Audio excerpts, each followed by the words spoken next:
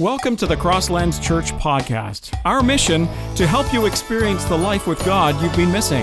And now, a message for you. If you're tracking closely with us, last week in our announcements we mentioned that we were having a new message series starting today, and it was supposed to be Hebrews, the second part. We started Hebrews a few months ago, and we got to 4 chapters in, and we were supposed to be doing part 2 this week, and did a last-minute change, probably on Thursday.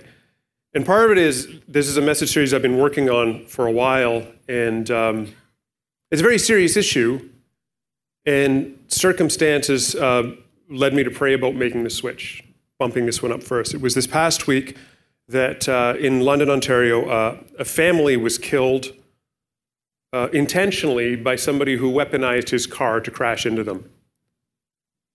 And there's something really wrong about that, you know, that somebody would be targeted for murder based on their religion or ethnicity or color of their skin or whatever. And that's not all. It's been less than 2 weeks since the revelation came out that ground radar had revealed 215 bodies of children in a mass grave under a residential school in Kamloops. That's a school that was less than an hour's drive from where I used to live in Merritt, British Columbia. What's concerning and surprising to me is that as much as there's been a furor and uproar about this is not news. It was in September 2019, the Globe and Mail published an article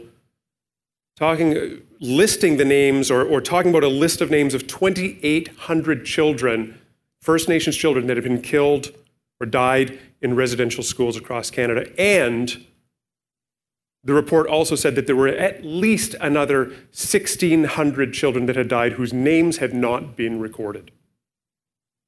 That was September 2019. August 2018, CTV News reported that an RV park in Manitoba had been placed over a site where there were at least 50 children buried in the ground from a nearby residential school. This is stuff that we've known about. We've known about this and we've ignored it. It's a huge justice problem, and right now it's in the news. I wonder how long before it's not in the news. You know, it's been just over a year since George Floyd was killed, sparking riots around the world because of injustice. Justice is a primary human condition. I think of those residential schools, and when we lived in British Columbia, we had I knew far more people that were First Nations background than here. And some of that, you know, kind of hits close to home because it impacted people that I knew. And I heard somebody argue this past week, sure, but child mortality was a lot higher in the past, which is true, staggeringly high. I think at the beginning of 1900s, 50% of children didn't survive past the age of 5. And yet, these were children that were forcibly taken from their parents. They suffered hard labor in some cases, malnourishment, which made them susceptible to disease. And the stories of abuse and atrocities they're mind-blowing. And from the point of view of the parents, the kids just never came home. They were taken and just never came home. And it's a black mark on our country. It's a black mark on our history. To some extent, it's a black mark on the church because these were Christian residential schools. Christian. And you think, what is the issue with justice? Why is it so difficult? At some point, when you hear these stories, it sparks an instinctual response, whether it's compassion or outrage or anger or impatience. This is not right. What do we do about it? It's wrong, but it's not unique. This is going to be probably a difficult message series, and I want to welcome conversations and questions. If you put it on the YouTube chat, they'll be forwarded to me. And if there's a question that maybe we can't answer today, whether because sometimes if a message comes in, a comment comes in too late in the service, I don't even get it, or it's too big to answer. I'm going to take those questions and try to address them in the future messages over the next 3, 4, or 5 weeks. So please send them in. I think it's important to not just to have me talk to you, but we have a conversation about this.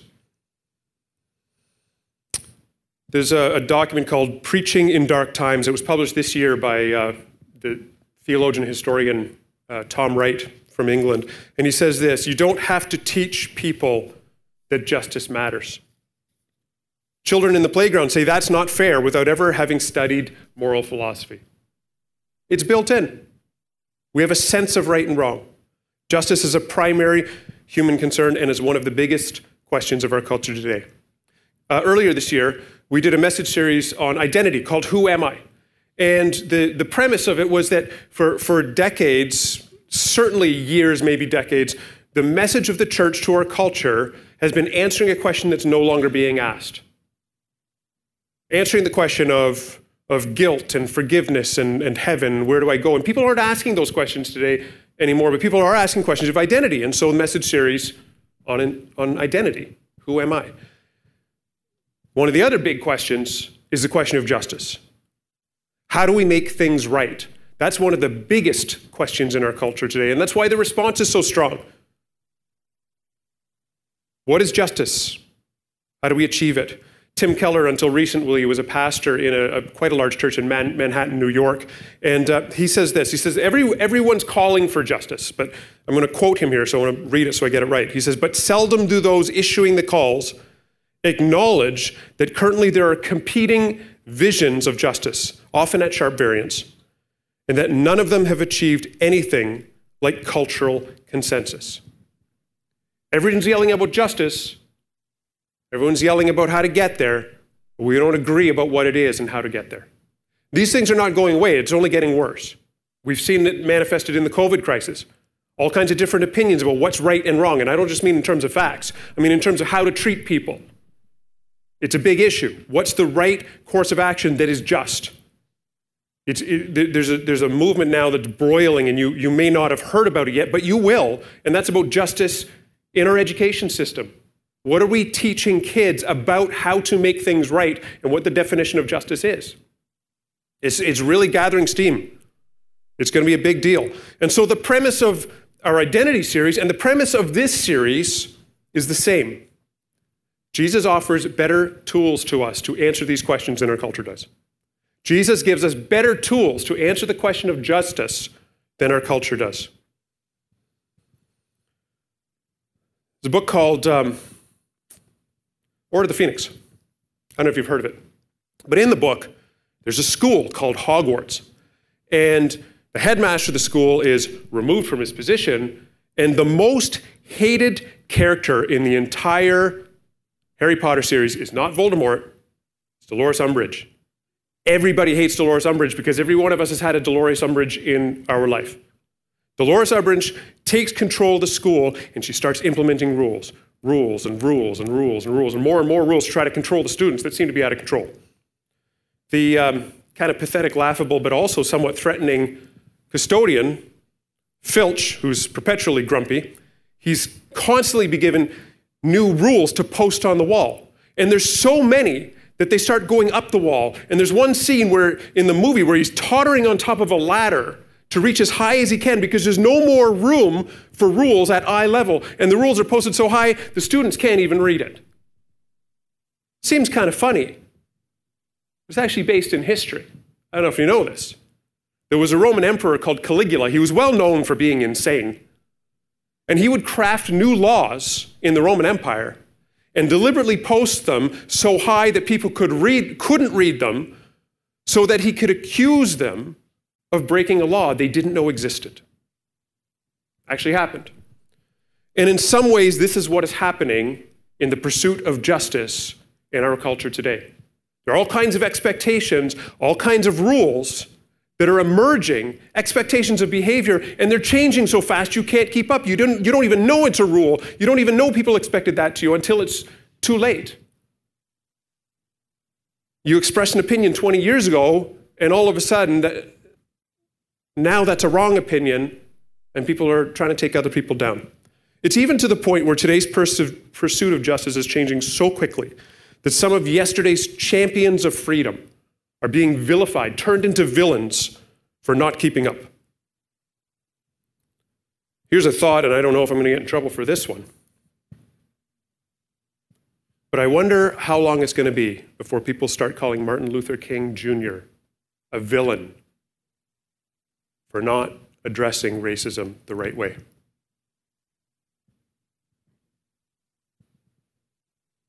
Some of our solutions threaten to make the problems worse. Some of our solutions that are emerging in our culture are contradictory. They're paradoxes. Some of them avoid facts for the sake of agenda.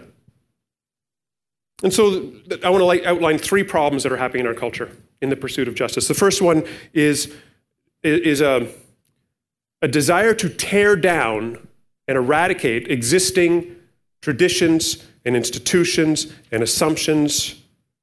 And at some point, it's hard to fault that because some of our institutions have been inherently unjust, not unjust. Some of our assumptions, some of our traditions have been unjust. And if you argue with that, you just have to point to a residential school in North America. Problem is when you tear everything down, you're left with nothing. Second problem is that much of our pursuit of justice is not just motivated by, but is also informed by feelings. I feel this is wrong, regardless of the data, regardless of the facts. And the third problem is that the goal is undefined. We want to reach a justice utopia. Well, what does that look like? How do we know when we get there? I don't hear answers for that. We have to keep moving down this path, but we don't know whether we get there. And it's so utopian at some point that it's impossible. Absolute equality is impossible. So in light of all these problems, in light of this well-intentioned pursuit of justice that seems to be so destructive, my claim is that Jesus offers better tools to answer the question of justice. What is justice? Here's a tangent for you, okay? 1977, there was a man called Christopher Boers. He's a philosopher of medicine. I believe he's still alive today. And he wrote in a publication called Philosophy of Science, he says, it's a traditional axiom of medicine that health is the absence of disease. What is disease? Anything that is inconsistent with health. Define health. Absence of disease. Define disease. Lack of health. It's a circular argument. I posed that question to my son Graydon, who's done a few years of post-secondary education in medicine and research, and I said, here's a problem. That's why the guy wrote that. He said, this is a problem. We don't know how to even define health. And Graydon said this. He says, Graydon, something like this. Health is when the body functions optimally. Health is when the body functions optimally. When it comes to a definition of justice, a lot of people would define justice as the absence of injustice. And they would define injustice as the absence of justice. But what is it? Is it when society functions optimally? What is that and how do you get there? In 2020, like dictionary.com would say injustice is the quality or fact of being unjust. Well, that's circular. Dictionary also says that injustice is inequity, unequalness. There's a problem with that. If you're paying attention very closely, you can see that the very word equity is being redefined to mean something that it didn't used to mean. It's a violation of the rights of others, injustice, which presumes that there are rights. We take for granted that we have rights. That's a fairly recent phenomenon, not just in Canada, but in culture or society as a whole. The idea of rights of the individual. Unjust or unfair action or treatment. Unfair is not the same as unequal. It's really nebulous. Things were a lot clearer a long time ago. I looked up a dictionary definition from almost 200 years ago. Okay, 200 years ago. Justice is the virtue which consists in giving everyone what is his due, which sounds great, unless what is your due is something you don't want. It's more specific. Impartiality, equal distribution of right in expressing opinions. We want equality to mean equality of everything. The definition of justice in 1828 was in expressing opinions, you're allowed to speak. Fair representation of facts, respecting merit or demerit. Equity, again, that word is changing. And finally, this one we're not comfortable with at all, vindictive retribution. You get your justice, you get what is your due. I find it funny that in the media, with popular media, the word justice is almost always associated with vengeance.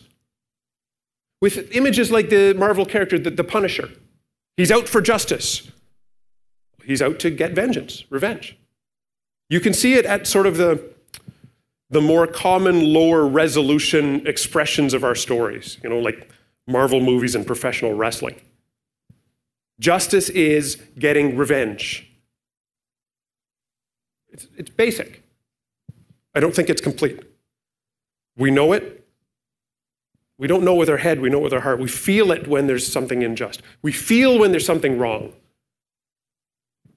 Tom Wright, that same theologian historian, said that he wrote a book called Broken Signposts. And he says, our society, our very human existence, carries with it certain qualities that point to God. And the very first one of them in his book was justice. The idea that we all have a sense of justice. It points to God, but it's a broken signpost because we don't know how to do it. In our pursuit of justice, sometimes we make more injustice. The idea that there's something that's way beyond humanity that we want to aim for. What is that? Justice points to God. So the Christian story starts with God creating humanity. He creates us to love us. Some people they'll oppose love and justice, right? There's a sense that God is the ultimate judge, and let's not forget that. So when I say that God loves everybody, oh yeah, God loves everybody, sure, but God is also just. So God is love and just, and those are two sort of characteristics that are held in tension. I don't believe that's correct at all. I believe God is love. God is love. Because he's love, because love is his primary characteristic, he has other characteristics that he is because he's love. So in Western culture, the size of our families in general has gotten smaller and smaller and smaller on average. But if you have more than one child, presumably you love both or all three or four or five or six, or how many you have. You love them equally. I hope. So you have more than one child, and when one of your children is beating the other one overhead with a stick, in your love, hopefully you respond with justice. As a parent, we execute justice because we love. We don't have justice and love as in opposition or in tension. God is just because God loves. They're not in opposition. So when God looks at his human creation and he sees injustice, his motivation, because he loves humanity, is to execute justice. God is just. The Hebrew word for justice, and we talked about the English word, the Hebrew word is mishpat. And it basically means the equitable treatment of all people. It's not that simple, because we're not going to go into it today, but justice in the Old Testament is almost always partnered with the word righteousness, making right. We're not going to get into that today. We're going to get into it over the next few weeks. But the verse that talks about that equality, when God brings the law, his expectations, his covenant requirements to his people, among that, in Leviticus 19:15 says this: "Do not twist justice in legal matters by favoring the poor or being partial to the rich and powerful. Always judge people fairly." And us privileged, wealthy people, we love that. Treat everybody equally, whether you're rich or poor. Problem is that in most cultures in the world, less so today, but in most cultures of the world, the rich are very outnumbered by the poor. In the culture in which that was written, very, very, very few people would be wealthy. Now, most of us today are wealthy today beyond the imagination of the richest people back then. So we have to contextualize that, and we will over the next few weeks. But because there's so few rich and so many poor, it was so easy to marginalize or take advantage of the poor. And so in a court of law, the expectation is you don't twist justice, you treat everybody fairly. That's a verse in the Old Testament. But there's also, throughout the Old Testament, the recognition of the need to notice, to care for, and to treat appropriately the poor, the marginalized, the outsider. Remember, those people were in the majority. It's almost like the law was given to the rich people to make sure you take care of the poor people. At least 161 verses. One verse that says make sure you treat everybody the same, rich or poor. 161 verses go beyond that to say show mercy to the poor, the marginalized, the disenfranchised, even the foreigner that's part of you. Jeremiah 22:3, here's one example. This is what the Lord says. When it says the Lord there, that's his actual name. It isn't a title there. This is what the Lord says. Be fair-minded and just. Do what is right. Help those who have been robbed. Rescue them from their oppressors. Quit your evil deeds. Do not mistreat foreigners, orphans, and widows. Stop murdering the innocent. The poor, the widow, the orphan, the outsider. There was no social security system. There's no welfare. If you're on your own, you're not working, you starve. That's just the way it was. And the responsibility to God's people is to take care of the people that have no care. I'm a little bit leery, excuse me, a little bit leery of getting all of this out of the Old Testament because we're not Old Testament people. We're followers of Jesus. So at some point we have to recognize that the standards, the expectations of the Old Testament point to Jesus. And Jesus is the epitome of God's intent. And since justice is one of God's primary concerns, we have to look at Jesus for that, and we will. We're in the 21st century. We live in a completely different culture from the Bible times in a lot of ways. But it's important for us to figure out how this works and to understand God's character and God's purposes. We can be overwhelmed by the news, even to the point of numbness. Here's another injustice. Here's another issue, and I can't handle it. But we also experience injustice in our daily lives. Whether you're betrayed by a loved one, whether you're bypassed for a promotion by somebody who doesn't deserve it, whether you're bullied online or in the schoolyard, or even just the simple unfair distribution of talents and abilities and charisma and looks and money. I'll tell you one story. This is a little bit, it's personal. I'm not going to cry or anything like that because it's not that personal, but I remember complaining to Wade about it.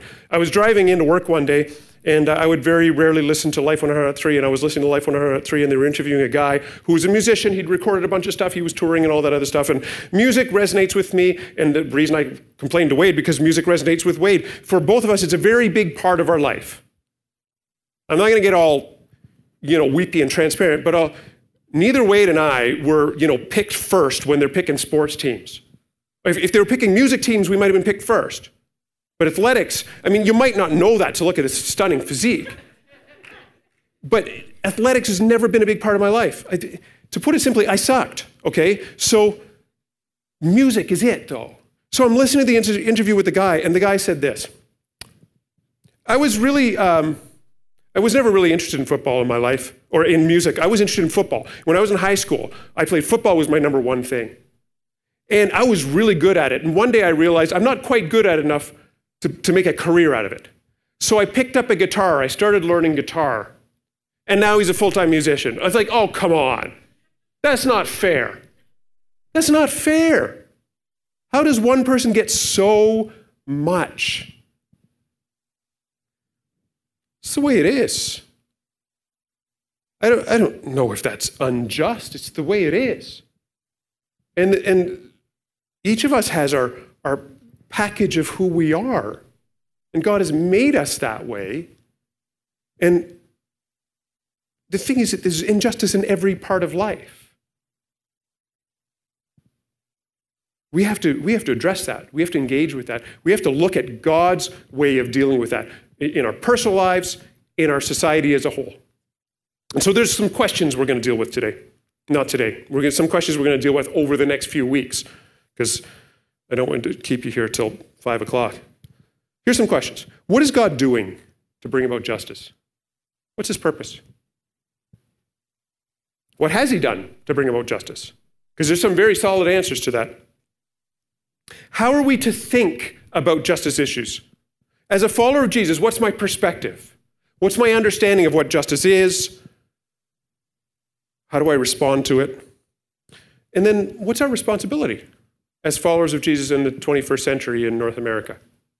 We're surrounded by injustice issues in our own life. We're surrounded by injustice issues in our culture. What are we to do about that according to what God wants? Not according to all the voices that are screaming for their agendas in our culture. Justice is one of God's primary concerns. And it's, at least at a basic level, our responsibility to figure out his approach to that. I have a text message that is a picture. Here's a great comment came in on YouTube, I think. Martin Luther King was already accused of addressing racism in the wrong way. Before his death, polling found that he was one of the most hated men in America.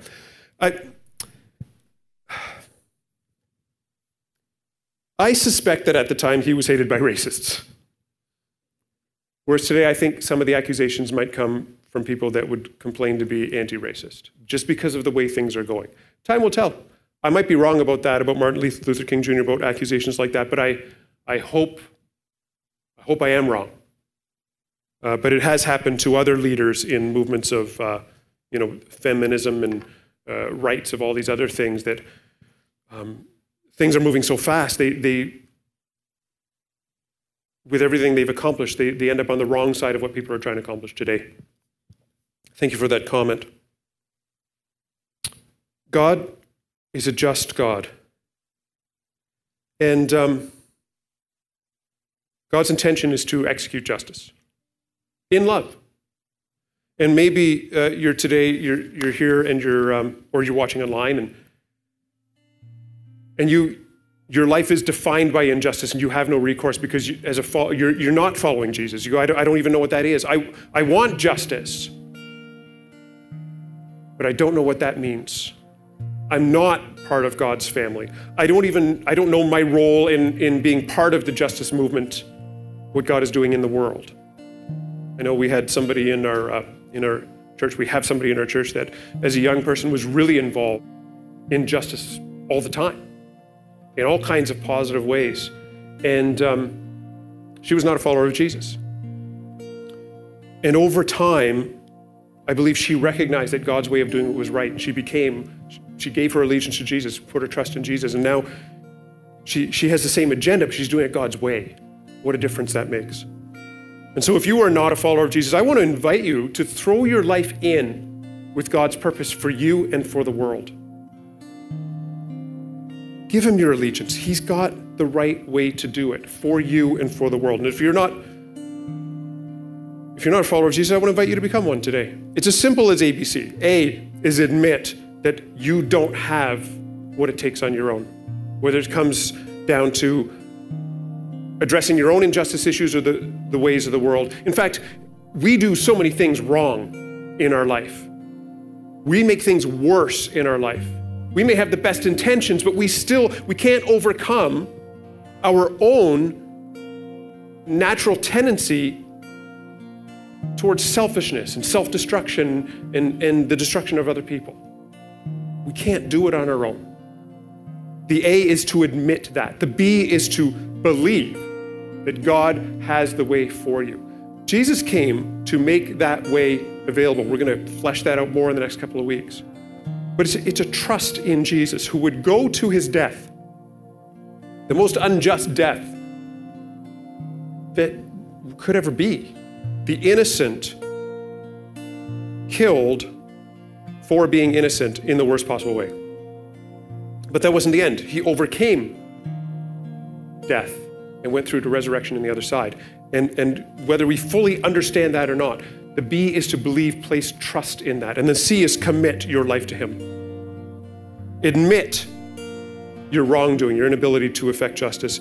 B, trust Jesus' path for you that he made possible through his death and resurrection. And C, commit your life to him, which means jumping in both feet and saying, yes, I'm going to do it your way. I'm giving you my life. And if that's a decision you want to make today, I'm going to invite you to pray with me, to make the words of this prayer your own. Pray something like this. Father in heaven, I thank you that you are a God who loves me. I thank you that you are a God who wants to make things right. And I've lived my life for my own. I want what's best, but I can't do it. So I'm trusting in Jesus today. I'm trusting in your purpose, your plan for me and for the world. And I'm choosing to commit myself to you today with my whole life. Thank you for accepting me into your family. Amen. And if this is a decision you're making today for the first time, I want to challenge you to connect with us. The easiest, best way to do that is go to crosslands.live and click the Follow Jesus button. And when you do that, we'll get your contact info and we'll connect with you to help you, to give you resources to walk with you on this whole new life. Because none of us can walk this alone. We're called to walk together as a family. And again, I'm going to flesh that out in the next few weeks, why that matters when it comes to justice. Before we close the service today, I'm just going to ask Edna to come up. She has something to share with us this morning.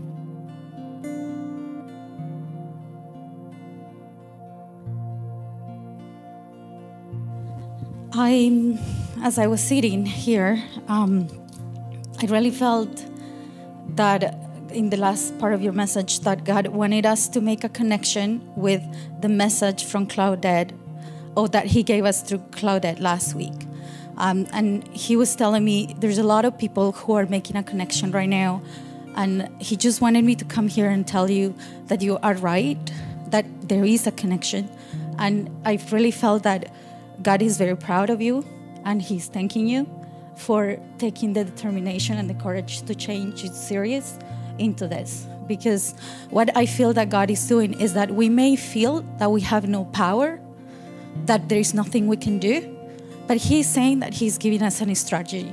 And he's saying that you live in a specific street in this community, and that you have the authority in his name, in Jesus' name, to cover your community from the power of evil that wants to destroy and reflect itself in any type of injustice throughout any generation.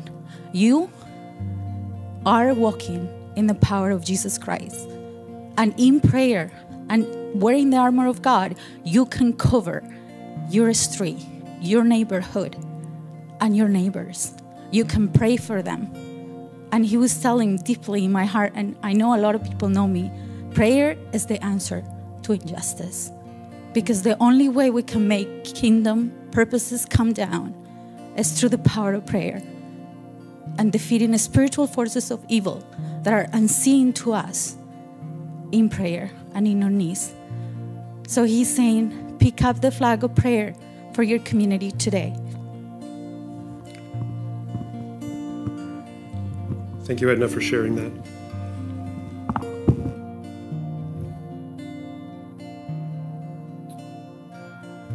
We do have serious issues that we face in our culture, and there's always been justice issues and injustice issues. But we can cave to all the voices in our culture that are screaming for the way to do it, or we can ask God, what is your way? Because justice is a primary human concern, but it's also one of God's primary concerns. God is concerned, and we must get it right. So stick with us over the next few weeks as we really dig deep into this, and it'll be challenging.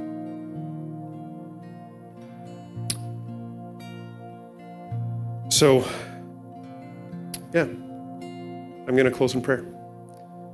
Father, I thank you that you are a God who loves us, and that you are not just want to make things right, but you are working to make things right. And so, Father, we want to do it your way. We know that there are things that hit us in our daily lives and issues that seem to be too big for us in our communities and in our country, in the world. But I know that you desire for us to partner with you to help make the world right. and that one day when Jesus returns, you will make all things right. So Father, over the next few weeks, I ask that you would speak to us, that we would be challenged, we would grow, we would learn, we would be able to have clear to us the practical steps in the areas that you want us to address to make a difference in the world. I ask all this in Jesus' name. Amen. You've been listening to the Crosslands Church podcast. Be sure to subscribe on iTunes or the Google Play Store so that it comes straight to your device. And to find out more about Crosslands Church, you can visit us at crosslands.ca. Join us next week for another message to help you experience the life with God you've been missing.